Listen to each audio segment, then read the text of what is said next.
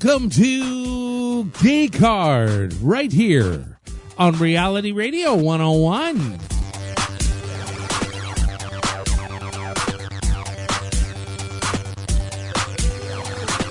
And now, right to your geeks, Andrew Young and Mr. Green. Welcome to Geek Card, friends, where we live behind our own eyes. So if we're still breathing, the dream lives on. Cowards die 1,000 deaths, but we only die but once. I'm your host, Andrew Young. With me, as always, is my fellow warrior, Mr. Green. Starting off on a very cheery note already. I love it. What are you talking about? I was just saying we're do or die. We're out there. We're living the life. That you could have just said do or die. Do or die, but then you see the thing is I feel like if I say do or die, I want to say do or die Cobra Kai, and we're not going anywhere near Cobra Kai tonight, so That's fair. I don't want false advertising. Oh man, well we got some not false statements coming at you right now, and that is we got a great show tonight. Later on in the program, we're going to be talking to director Tamara Sherbak about her short film White Noise. It just played at the Fantasia Film Fest. It's going to be coming to Crave, the streaming service in Canada, in the winter of 2024. We're going to be talking with her about the film and more. We've also got a movie review coming your way. Heart of Stone, the new Netflix original film starring Gal Gadot, just dropped today. And we're going to be telling you all about it. What we liked about it, what we hated about it. And hey, here's a little, it's not a spoiler, it's just a fact. The film was written by a former Geek Hard guest. Crazy, eh? It's funny how that works sometimes. It's funny how that works, exactly.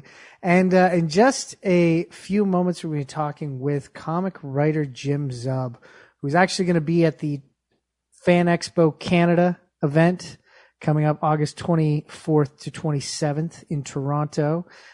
He's also just started, just the releasing of his latest Conan series through Titan Comics. We're going to be talking with him about Conan the Barbarian and more. It's all coming your way on the latest edition of Geek Card. So stay tuned and enjoy yourself right here, Geek Card, Reality Radio 101.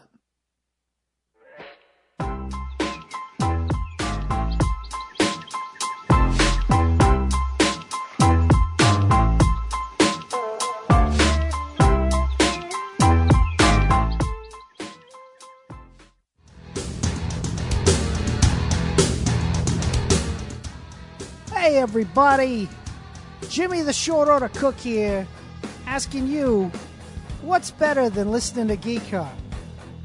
Answer, listen to Geek Card while wearing a Geek Card t-shirt. And there's a place you can get them at tpublic.com/user/geekcard. We got a bunch of great shirts there. We got Geek Card shirts, we got a Mr. Green's Tasty Meat shirt, hell, we got a Back Issue Bloodbath shirt. For all your geek needs with your geek merch, you want to go to tpublic.com/user/geekcard. I'm not just asking you. I'm telling you.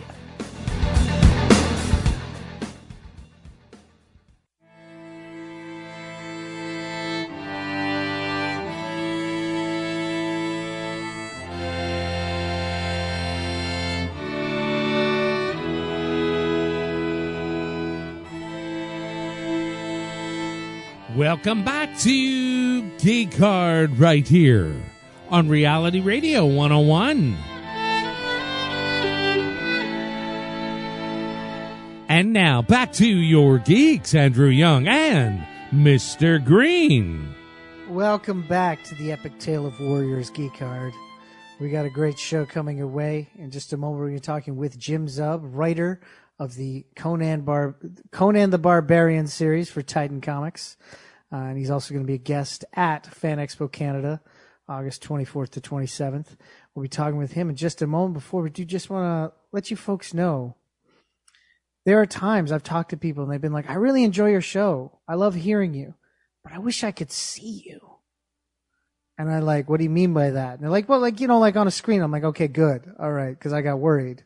Cause, sometimes when people say, I wish I could see you, it sounds, kind of creepy, but they're talking about the interviews and stuff. Well, there's a place you can see the interviews with your own eyeballs, and that's at youtube.com/geekhardshow, where we post a number of our previous interviews in their entirety. In fact, there's some when they're pre-recorded, they're longer than what you actually heard on the show. Like right now we have like a 45-minute interview up with Jimmy Palmiotti up over there, but we also got shorter ones as well. A number of our past guests are up there. Even guests from like years ago that you can't get the podcast for anymore. So check it out at youtube.com/geekhardshow and see us as we talk. But right now you're just going to hear us as we speak with our first guest this evening. We got a great guest tonight. He is a writer. He's been writing comics for a number of years, for a number of different publishers. He is the current writer of Conan the Barbarian, which just relaunched at Titan Comics. Basically a second run on Conan for the man. And of course, as I mentioned before, he's going to be at Fan Expo Canada coming up on August 24th to 27th. Please welcome back to the program, Jim Zub. Hey, thank you for having me once again. Well, thank you for coming back on. And of course, it's great to have you come because we've had you come on and talk about other books before, but I know that Conan, much like Dungeons and Dragons, Conan holds a special place in your heart. It does. Sword and sorcery is deep, deep in my blood. Getting to do D&D and Conan at the same time has always been just an unbelievable honor. Honestly, I don't know how else to put it. It's just that simple. Yeah. Yeah, and then you get to throw in that I know you got like an upcoming Stranger Things miniseries, so it's like the people that love D&D you're also writing too. Yeah, I get to really indulge. I feel like I'm, like 9 years old all the time. I'm all these things that I love, but I get paid for it. I'm a professional nerd. It's very nice. And now more than ever, like Conan, people say to me, they go, this must be a bucket list for you. And I go, you're assuming I could have imagined the bucket at all. Like as a kid growing up in Oshawa, just collecting comics and playing games, just meeting the people that made this stuff, I think would have been mind blowing. My brother and I used to imagine, man, I wonder if we'd ever get to go to Gen Con, the big gaming convention once to meet like Larry Elmore or Tracy Hickman or, Margaret Weiss or any of these authors whose work meant so much to us, or these artists whose visions had blown our minds. Me actually creating this stuff, it's impossible. It's always been impossible. And, stuff like the first time I ever got to write Conan, I've always got into it like, well, this is my one shot, last shot, whatever you want to call it. And, this latest relaunch that we just, unleashed at the start of August, with Heroic Signatures, which is an imprint put together by the rights holders of Conan. So it's not a typical licensing deal where Titan is just licensing Conan from the rights holders. It's actually a partnership. I work directly for the rights holders of Conan. We plan this stuff out extensively, and Titan is our publishing partner.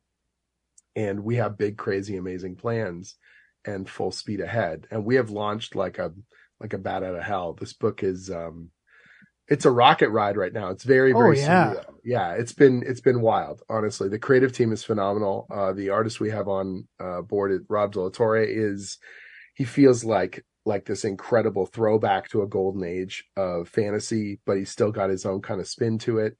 We've got phenomenal colorists like, Jose Villarrubia and Dean White on board. We've got the best, letterer in the business with Richard Starkings, and Matt Murray, our editor, is relentless and amazing. He fights for us at every corner, and he makes the book come in on time, which is honestly, it's quite a task because we are wrestling down such epic kind of storytelling, and all of us are putting our all into it. And it shows, the fan base is responding. I have never been happier doing a fantasy book. We are having an absolute blast. Yeah, Jim, you mentioned the team, and it's a great team.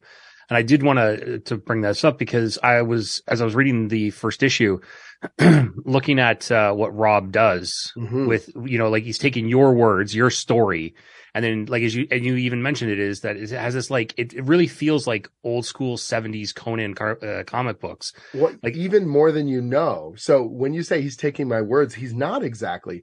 You guys are doing like the Marvel style. We're doing Marvel method. So the reason why it was called that is because Stan was writing so many damn books, in the 60s, that he would just give an outline. The artist would draw the pages, and then he'd come back in and dialogue it.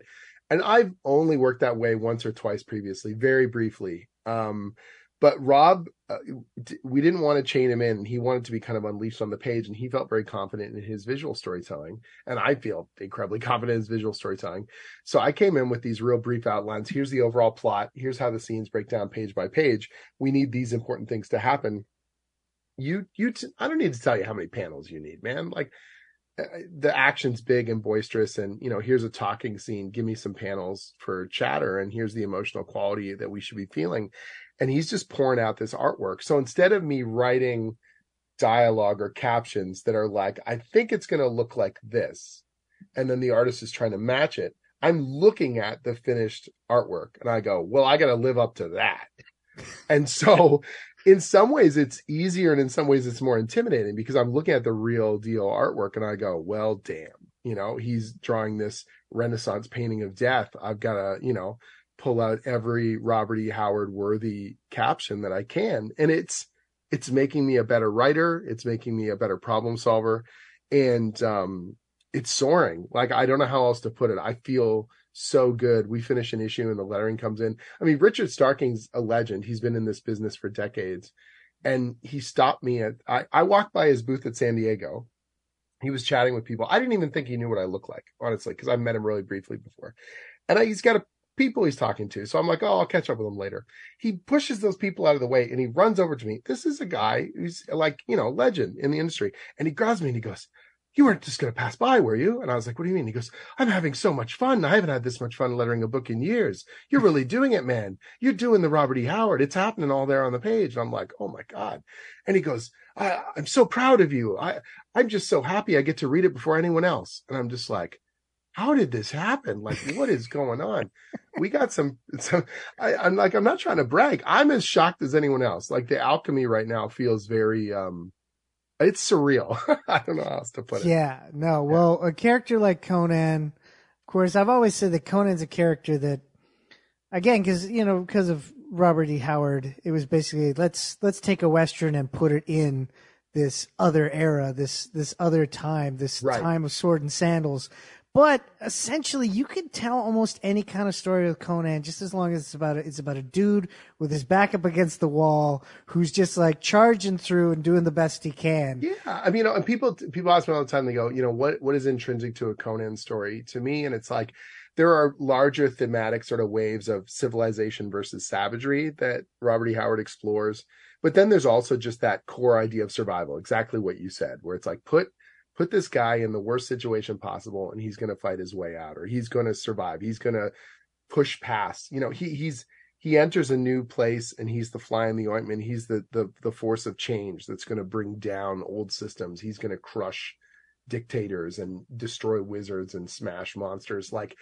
And there's something very visceral and potent about that, and something very empowering and exciting, and constantly trying to summon up that intensity that you find in the old pulps. One of the things I love about the classic Conan prose stories is they're almost all short stories. You can read them in one sitting.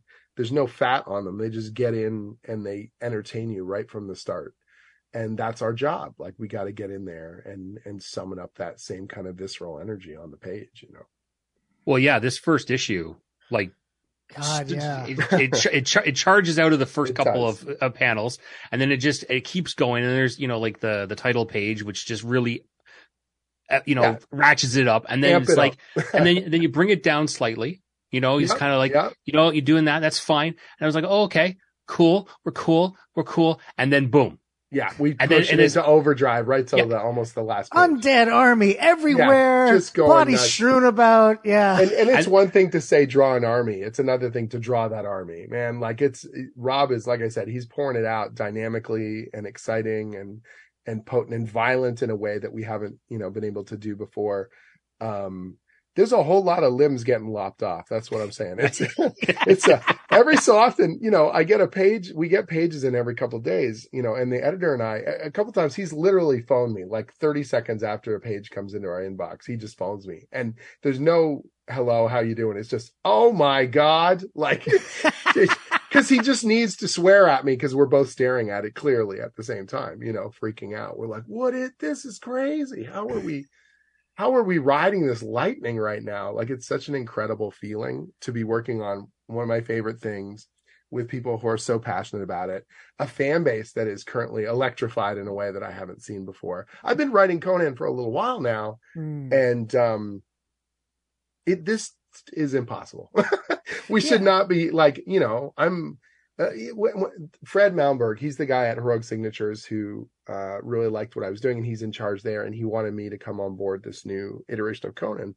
And everything I know about publishing and marketing, you don't market the old writer. Okay, the old writer is doing more. Like, that's not a sales pitch. Do you know what I mean? Like, that is not that guy who did the thing. He's doing the thing. And you're like, that's fine. And I'm super proud of the stories I did at Marvel. Please don't get the wrong idea. If those were the ones that I did, that would have been cool. That's a really cool milestone in my career.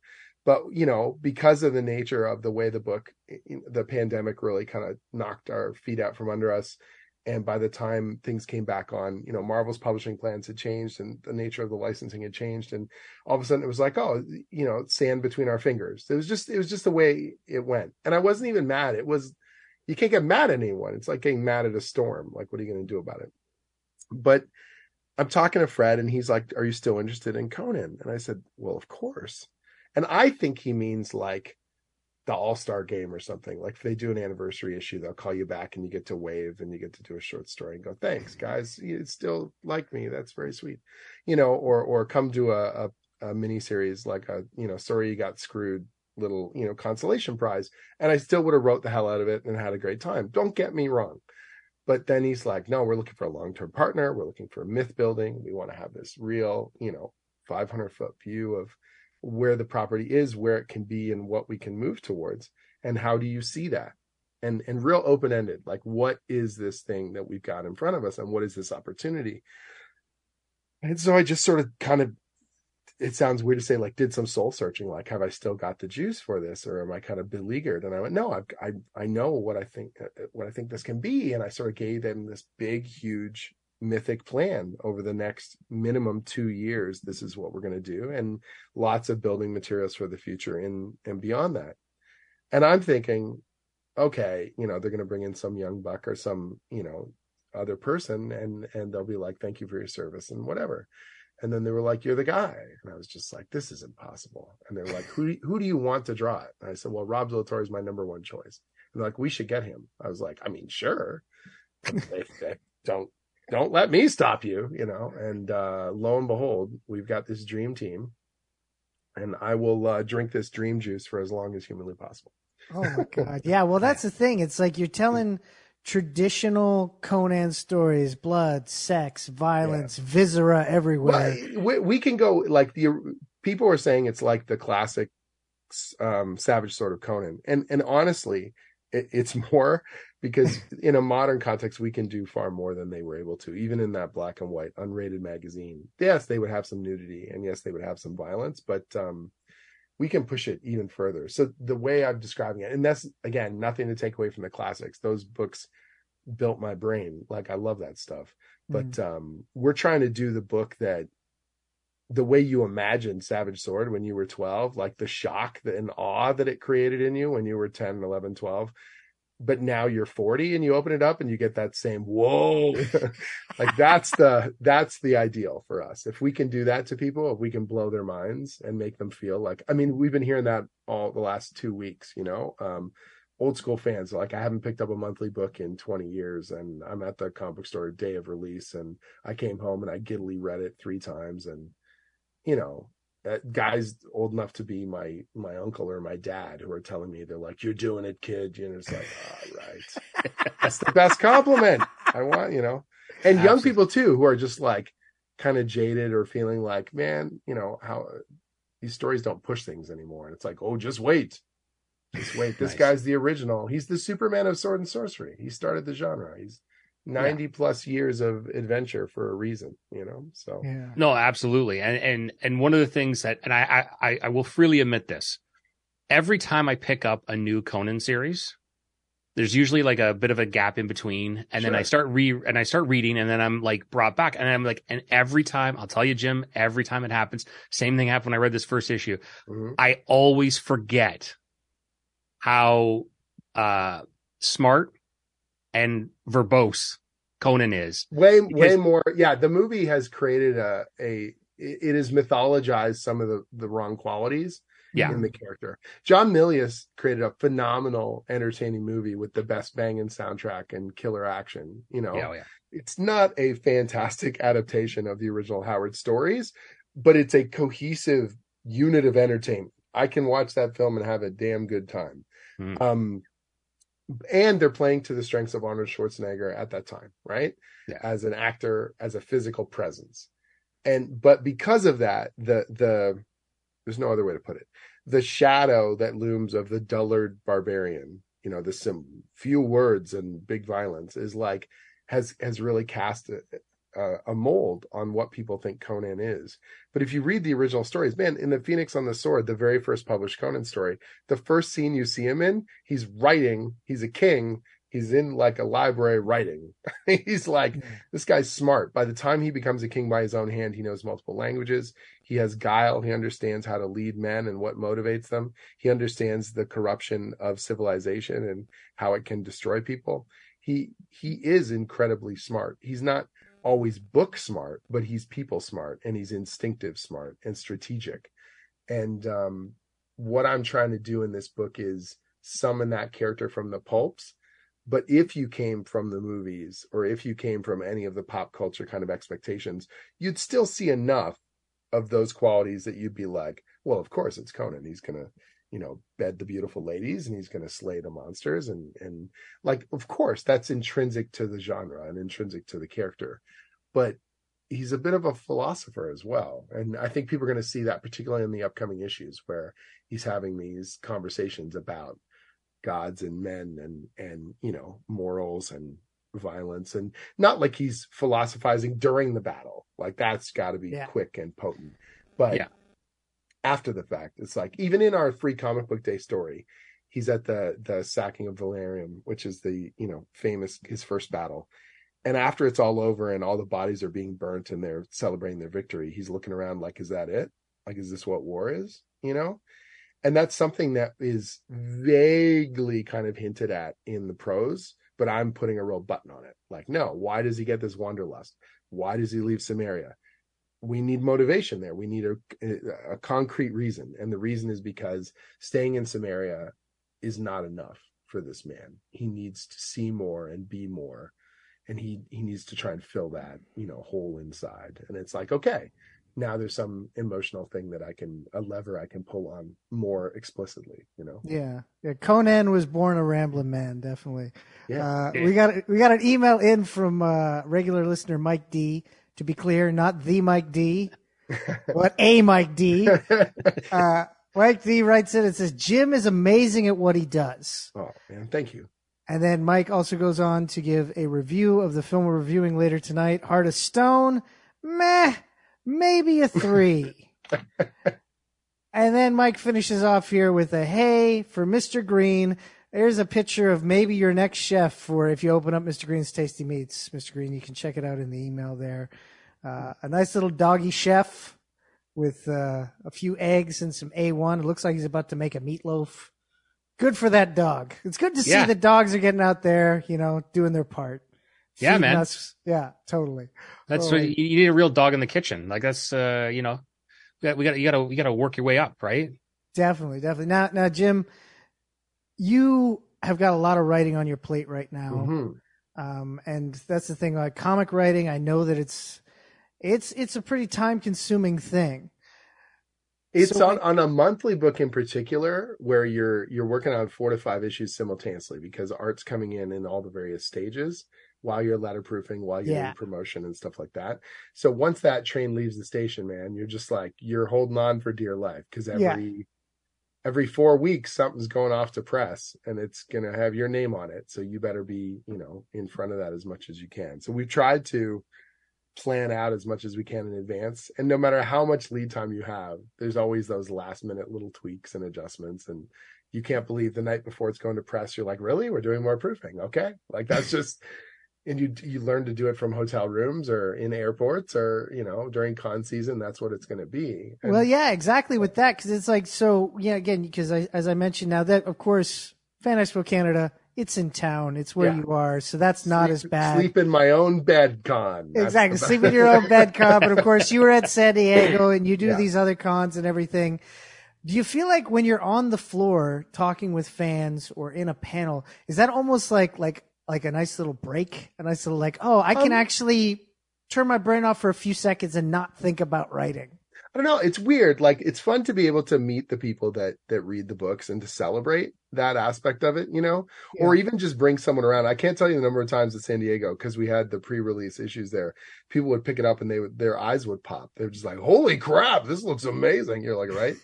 And it's yours, but but that excitement, getting to really talk to people about this stuff. Sometimes they've talked to you on social media and now you get to put a face to the name or something. And other times it's just really cool interactions and really nice to be able to, but I enjoy all aspects of it. Like it's not about having written. It's the constant, I want to write more. You do kind of get in your own head and you're constantly kind of figuring things out, or you're talking to someone about the story and just verbalizing some of your ideas suddenly gets the gears turning and you go, oh wait, there's a permutation there I hadn't even thought of. Or someone else makes a stray comment and you go, you have no idea. You just unlocked this whole other corridor of cool stuff that I think I'm going to do. And I'll thank you for it in like 6 months, like that's what's really fun about it. And having those kinds of, sometimes you're jet lagged and sometimes your feet hurt and all that kind of stuff, but it's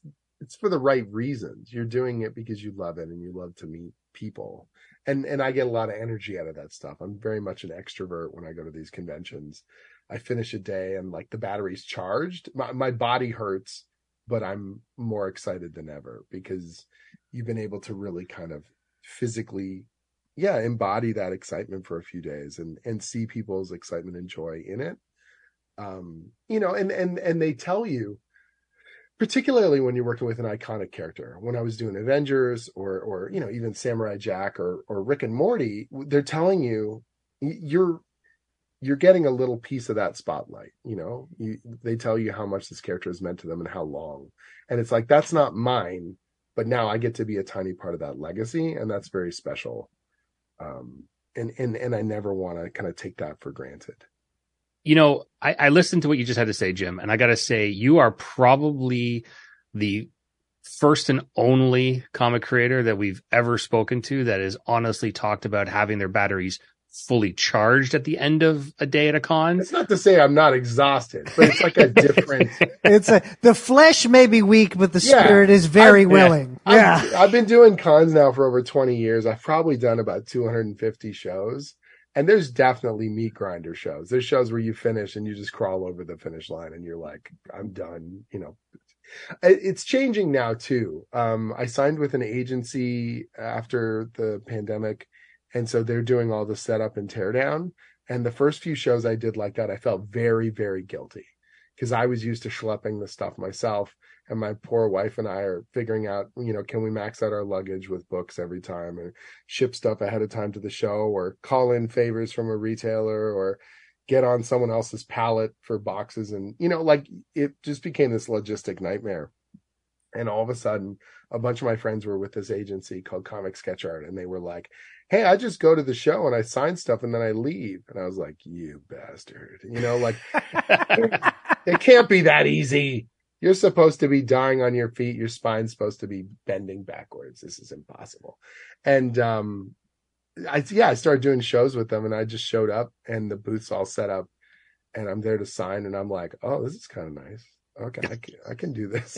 I'm lazy enough now. I can do this. I've been doing this for 20 years. I've paid my dues. And it doesn't mean that it's just nice. It's nice. It's nice to know that you're there. You can save that energy up for just interacting with people instead of being like, oh God, I've got to just get set up and I'm a ball of sweat. And then someone comes over and they're like, it's so great to meet you. And you're like, I just want to vomit. It's like, it's not because you're a bad person. It's just because I've been hauling 35 boxes up, the escalator or whatever.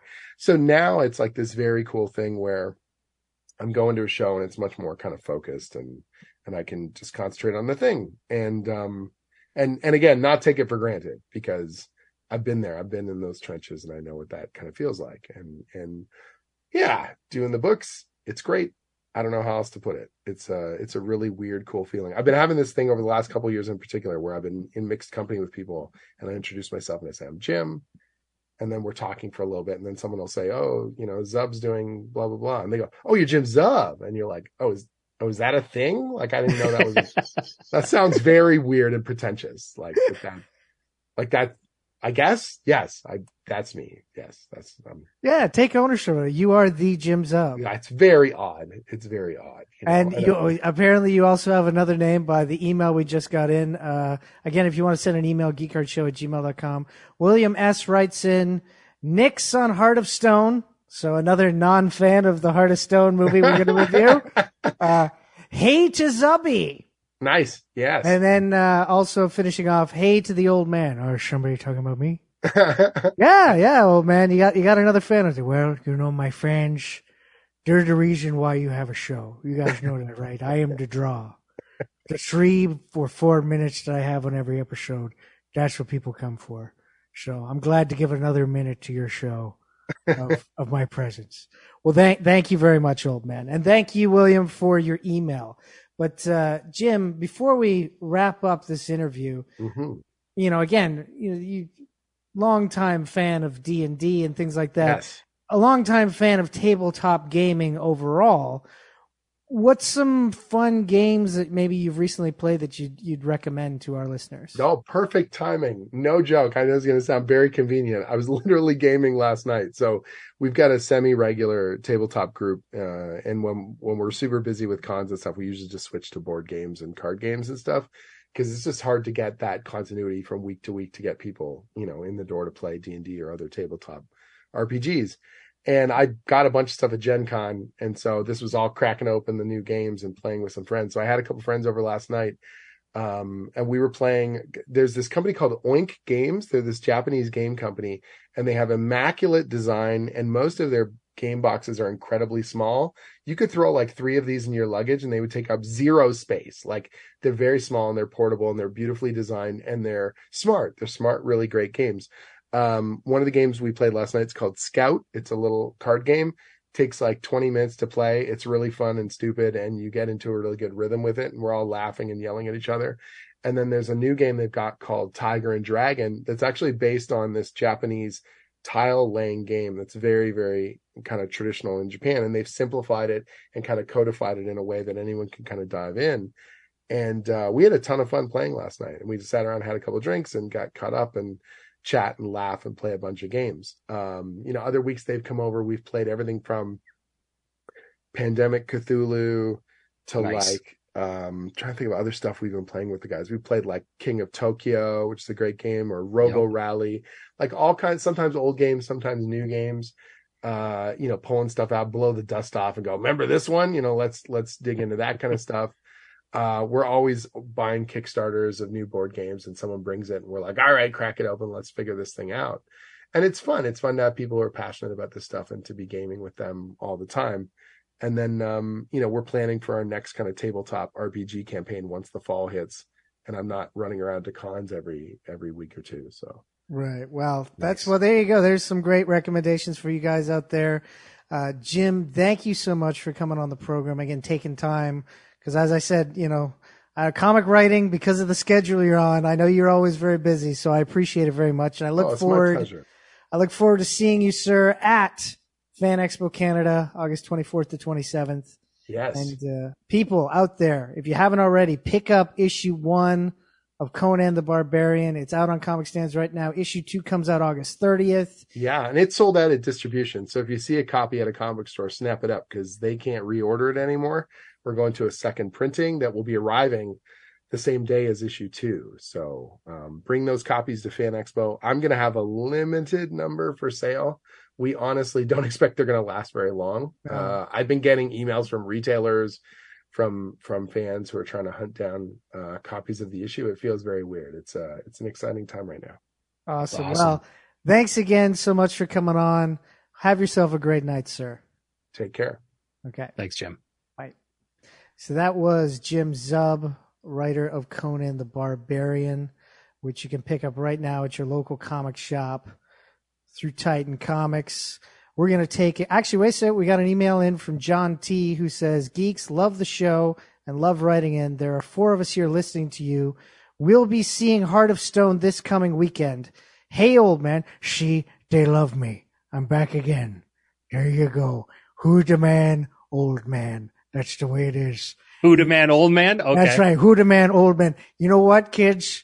If you want to show that you love the old man, go to tpublic.com/user/geekcard. We got a shirt there. It says the old man. You wear it. I know you're part of the old man nation, so go pick it up today. And then John finished off by saying, be well, kids. So thank you for the email, John. We're going to take a quick commercial break. When we come back, we'll be reading some more of your emails. Of course, email us at geekcardshow@gmail.com with your reviews of Heart of Stone, or if you have any questions for us. And it's all happening right here, Geek Card Reality Radio 101.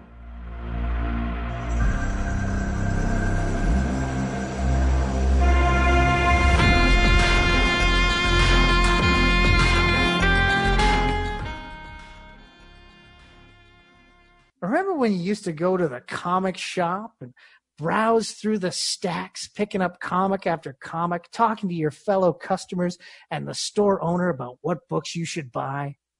What kind of outside people daywalker nonsense are you talking about? I don't go outside. Well, thank goodness for Back Issue Bloodbath with Andrew Young And Petula Neal. when we talk about comics old and new, Mostly old. but sometimes new. Every Wednesday, new episodes drop at geekcardshow.com or wherever you catch your pods. Check it out and have yourself a good.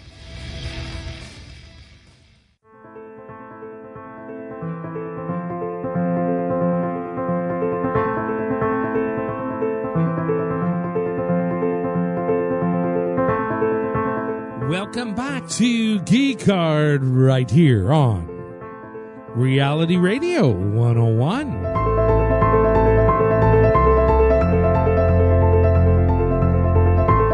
And now back to your hosts of Geek Card, Andrew Young and Mr. Green. Welcome back to Geek Card. Andrew Young and Mr. Green here on a fabulous Friday night. In just a moment, we're going to be giving our review of Heart of Stone. But we have an email that came in from Dan M. Of course, you can send your emails to us at geekcardshow@gmail.com. Dan writes, hey to the geeks of Geek Card. Hello tonight, geeks. My review of Heart of Stone is all right. I would rate it a 5. But since I really did not know a lot of the actors, it was kind of ho-hum. But I love you guys. We love you too, Dan. And Yeah. thank you for bringing back ho-hum. I was thinking the exact same thing. Ho-hum is great. I like ho-hum. Ho-hum is yeah, we got to bring it back. Bringing it back. We're taking back the ho-hum. It's going to happen. That's it. No more humdrum. It's all ho-hum right here. That should be the new mid-tier review option. Yeah, there you go. Or like if somebody was a Ramones cover band, they could start a song going, hey, ho, ho, hum. But anyway. Happening next week. But anyways, so Heart of Stone, directed by Tom Harper, written by former Geek Card guest, not only former Geek Card guest, but former Golden Grant Award-winning Geek Card guest, Greg Rucka, and Allison Schroeder, produced by Mockingbird Pictures, Plotwave Motion Pictures, and Skydance Media, and distributed by Netflix. Here to read the synopsis is apparently the draw, the old man. That's goddamn right, I'm the draw. There you go. Bringing you more listeners right now. This If you went and look, like you're getting tons of cards and letters and just asking for more, old man, and here I'm giving it to you right now.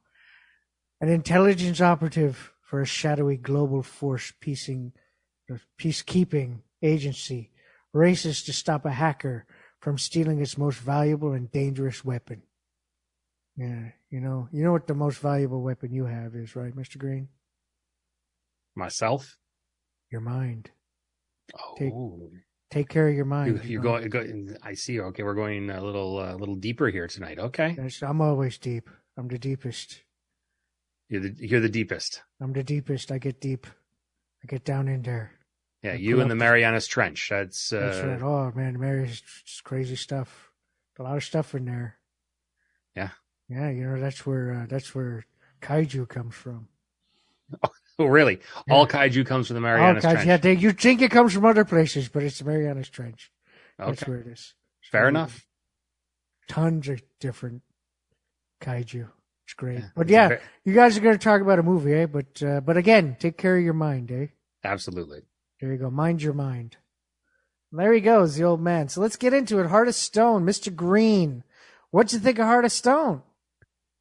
It is fulfilling something that you and I have talked about for a number of years now, is the sheer lack of mid-tier action films coming out of Hollywood. Right now, it seems like in Hollywood, you are either a $500 million budget, blockbuster, summer blockbuster type film like Avengers Endgame, something like that, or you're made for about $1.50, in a pack of gum, right? That's kind of how Hollywood is these days. Mm.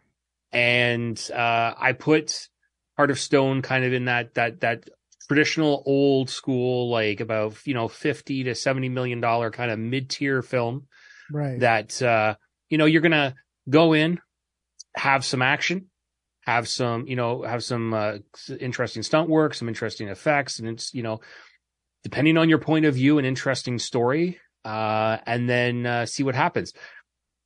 At the end of the day, this is pulling into that universe of Mission Impossible, and of course Bond is an obvious comparison, especially with the opening of the film. It's feels very Bondian at that point. Oh, anytime you get a mountain and a parachute, you can't help it. Although cool twist in this, that I did like that. Both of the twists, not to give too much away, but the actual plot twist and the visual twist, dramatic twist. But so yeah, it's taking one of the listeners wrote in about how not really knowing too much of the cast, and that's a fair point, because really, other than Gal Gadot, most average movie watchers are not really going to recognize a lot of the cast. I would say she's top tier. Then Jamie Dornan, who's in this film, is going to be remembered by, I would say, primarily the female audience members, just because of his background in film. Less said about that, the better. But he's got some other performances out there. But a lot of the cast, English, European. If you're a Netflix watcher, Matthias Schweighöfer, who's in this, again playing a great role. I want to see him in more films because he's fun to watch. Yeah. But yeah, the overall, the story itself, yeah. I expected more out of Rucka, to be quite honest. Yeah, the story does come out a little simpler than what you'd expect from Rucka. Yeah, and I have a feeling that that's not a Rucka problem. That is a studio problem more than anything else. Right. And quite honestly, as we both know, films are technically made in the editing room, right? Like, yeah, that's true. That's true. Because as much as you can act the shit out of something, write the shit out of something, direct the shit out of something, film the shit out of something.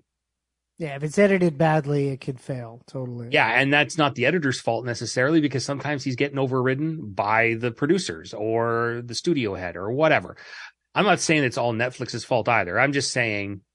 Well, here's the thing. Like, again, you're going down a darker route for a film that you're actually not you actually kind of enjoyed from what you said thus far. I did. Yeah. It filled a void for me. I'm not hiding anything here. I do like action films. Sci-fi is always going to be my number one place. And this kind of does delve a little into the sci-fi thing. And that's where some of Rucka's parts in this actually, I could feel that, like some Rucka-isms in there. Totally. I agree with you on that. We got an email in from Wayne C., who says, "The old man, our hero." God damn, I knew it was right. See there? Once again. Easy. Vindication Ego. right there. "Hey, geeks, so funny, you kids." Well, thanks, Dad. "Forget Heart of Stone. I would rather watch Barbie shit." Okay, Wayne, I actually enjoyed Barbie. I know a number of our listeners did not. That's cool. Heart of Stone, I got to say, for me, it was fun. It was fun. It wasn't great. It was fun. It scratched my spy. You know, I love the spy itch. Mm-hmm. And again, Gal Gadot, I enjoy watching her on screen doing stuff. Because I've always been like, smartest thing. It's like, of course she became like a big action star. A model with freaking combat training. Like that's very rare that it's like, oh, you used to be a soldier and you're a model. So I enjoyed it. We got another email in from Tim S. that says Green's assessment. Sorry. Agree with Green. Well, maybe not. Basically, it sucked. Okay. So Tim was writing that and then changed course when he was like, he thought you hated it. And when it turns out you were okay with it, had to change course of that email. Well, thank you for giving us the whole email, Tim. So what are you saying? People should see it in theaters? I'm sorry, see it on Netflix or skip it altogether? Like I said, I enjoyed it. If you're looking for some action, go check it out. It's if it's not, that's not your thing. There's plenty of other stuff on Netflix right now that you can watch. And there's obviously great things in the theater. So that's what I would say is if you're looking for an action film, especially a spy action film, go check it out. Otherwise, you might be able to find something better. Yeah, I thought it was fun. If you're looking for something just to put on, it's worth putting on. But if it's not your thing, if you're not really like, I really want something that's not a spy type thing, well, then you can skip it altogether. We're going to take a quick commercial break. When we come back, we're going to be talking with our final guest of the evening, Tamara Sherbach, about her short film, White Noise. It's all happening right here, Geek Hard Reality Radio 101.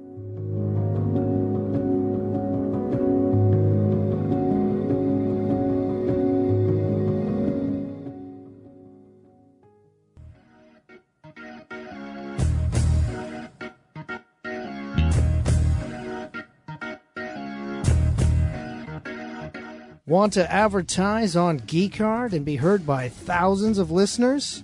It's easy, it's simple, it's fun. Email us at geekardshow@gmail.com for information on our advertising packages today.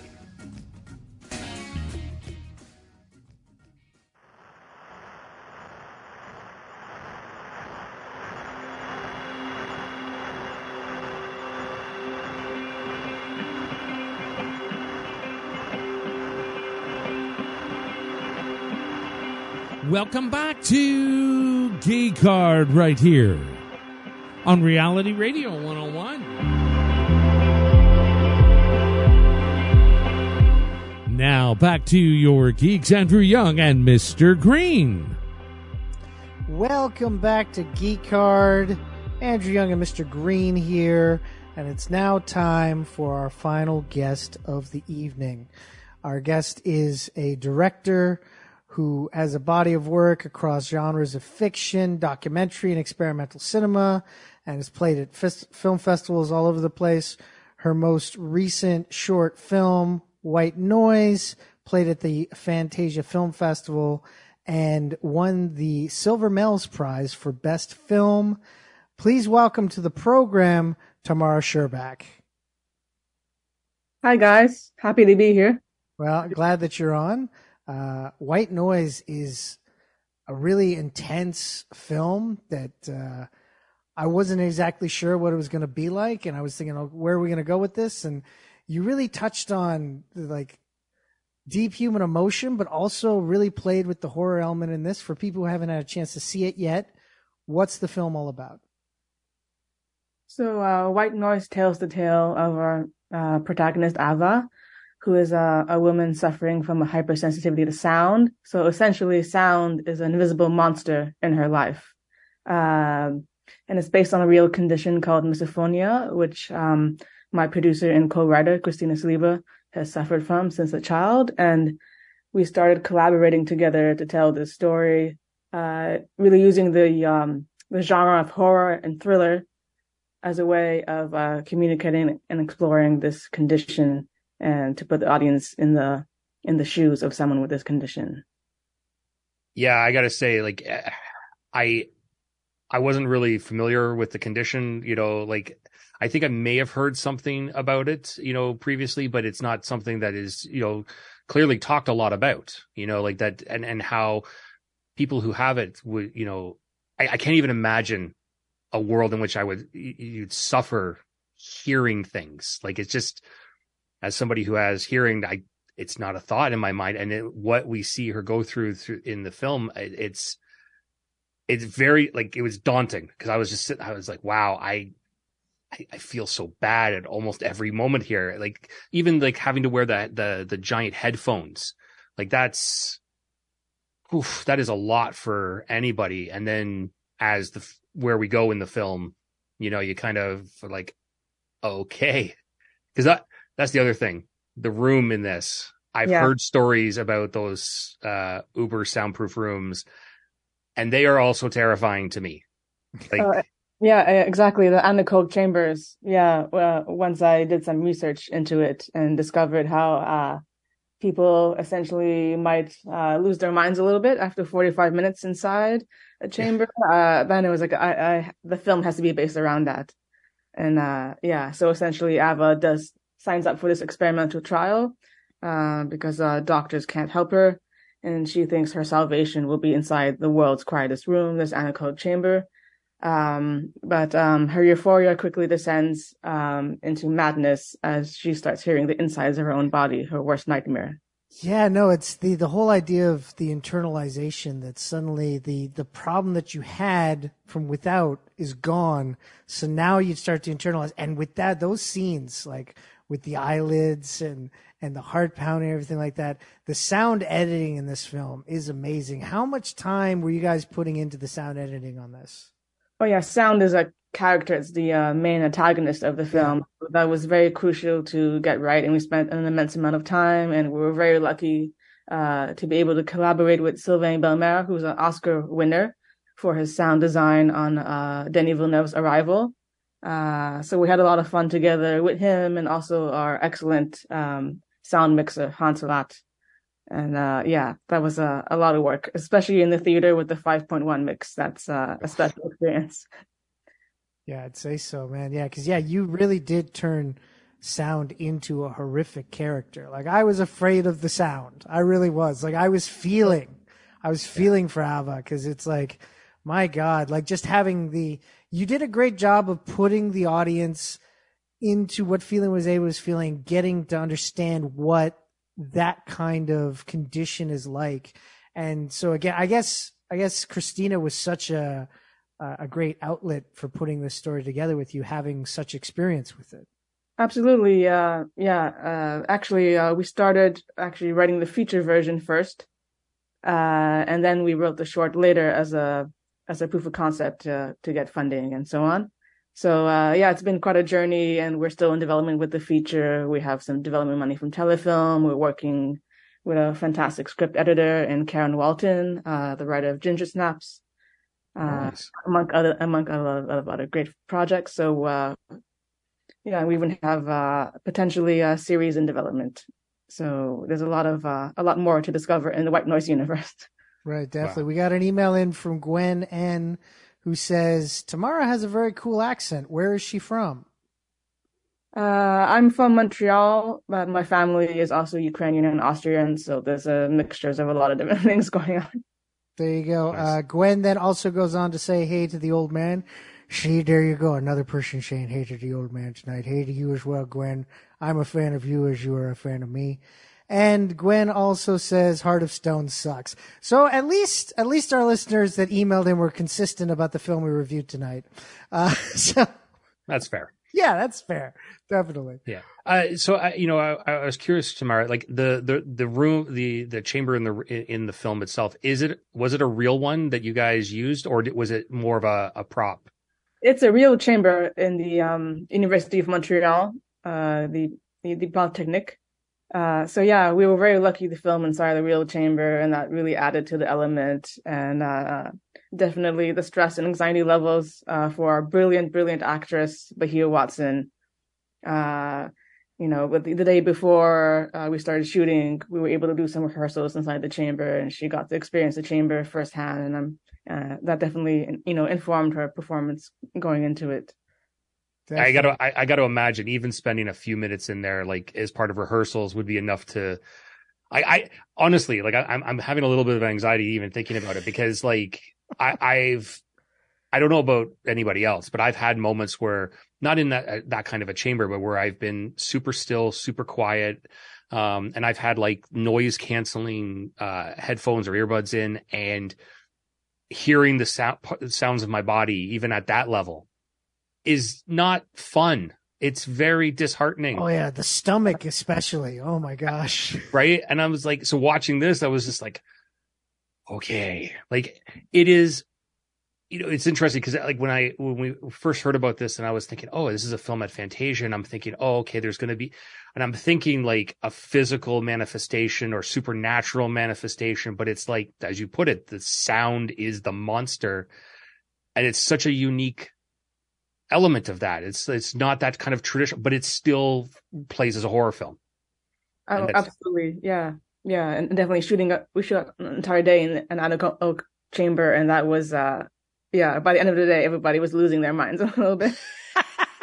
Well, I'm glad that you guys were able to maintain your sanity to put this film together. Absolutely. Of course, the film is going to be coming to Crave in winter of 2024, but has it got more festival appearances coming up? We're certainly have a festival circuit going on for the next year before it arrives on Crave, so we'll keep you posted. You can follow us on social media, Instagram, Facebook, and TikTok. And that's White Noise Film? Is that what it is? Or I think it's White Noise _ short film, something like that. Okay, perfect. All right. Well, people, check it out. Just search White Noise Film or short film on the socials. You should be able to find it. Thank you so much for coming on, Tamara. It's a great film. Yeah. In the sense that you really make the audience feel it with this, definitely, and I commend you for it. Thank you so much. Yeah, we're trying to explore invisible illnesses of all kinds and bring some empathy in the horror with it. Definitely. Well, you have yourself a great night tomorrow. All right, take care. Thanks, Tamara. Bye. So that was Tamara Sherback. White Noise will be coming to some film festivals throughout the year. If you want to find out where it's going to be playing and when it will be coming to Crave in 2024, look them up on social media. Look for White Noise short film and check it out. Yeah, no, it was really great. You guys definitely should. Yeah. Yeah, no, I was really drawn in by it.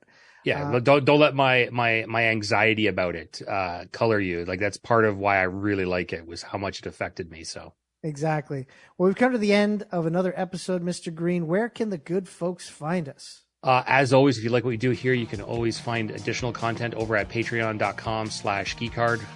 For those who participate in that right now, we thank you guys ever so much. You guys are amazing. Thanks. It really does help us out month to month. And for those of you who don't right now, with just like listening, it's super cool. We understand. And we're glad that you listen every week. That's amazing. We love your help. If we get your help, we can do so many great things together. That's right. And so just join us. We can change the world one geek at a time. Join us. Oh, that's it? Okay, I thought you were going to go another round. There's only so much propaganda I can do. Continue. That's fair. That's fair. Because otherwise, anyways, Additional bonus content is available through YouTube, Twitter, Instagram, Facebook, and Pinterest. Yes, even Pinterest. You can search Geek Card Show on any of those platforms and you will find us there. Of course, actually check those out right now because we're running a contest for Fast X. You can get a chance to win a 4K Blu-ray DVD copy of the film. We know that was a big hit with all of our listeners earlier this year. A number of our listeners really dug it, yeah. Yeah, so here's an opportunity you get for free. So go check that out on all the socials.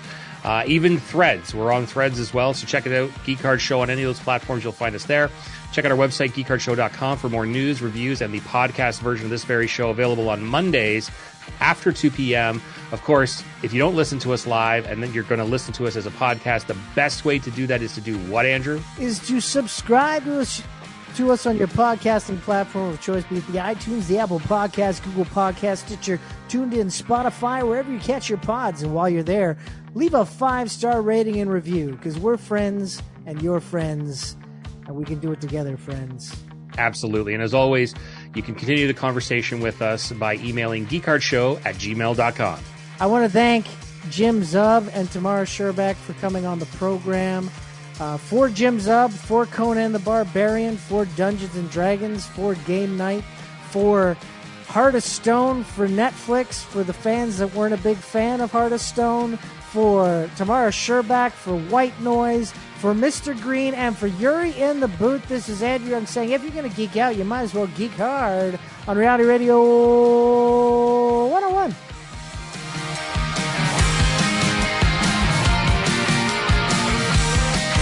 Thank you for listening to Geek Card with your hosts, Andrew Young and Mr. Green, right here on Reality Radio 101.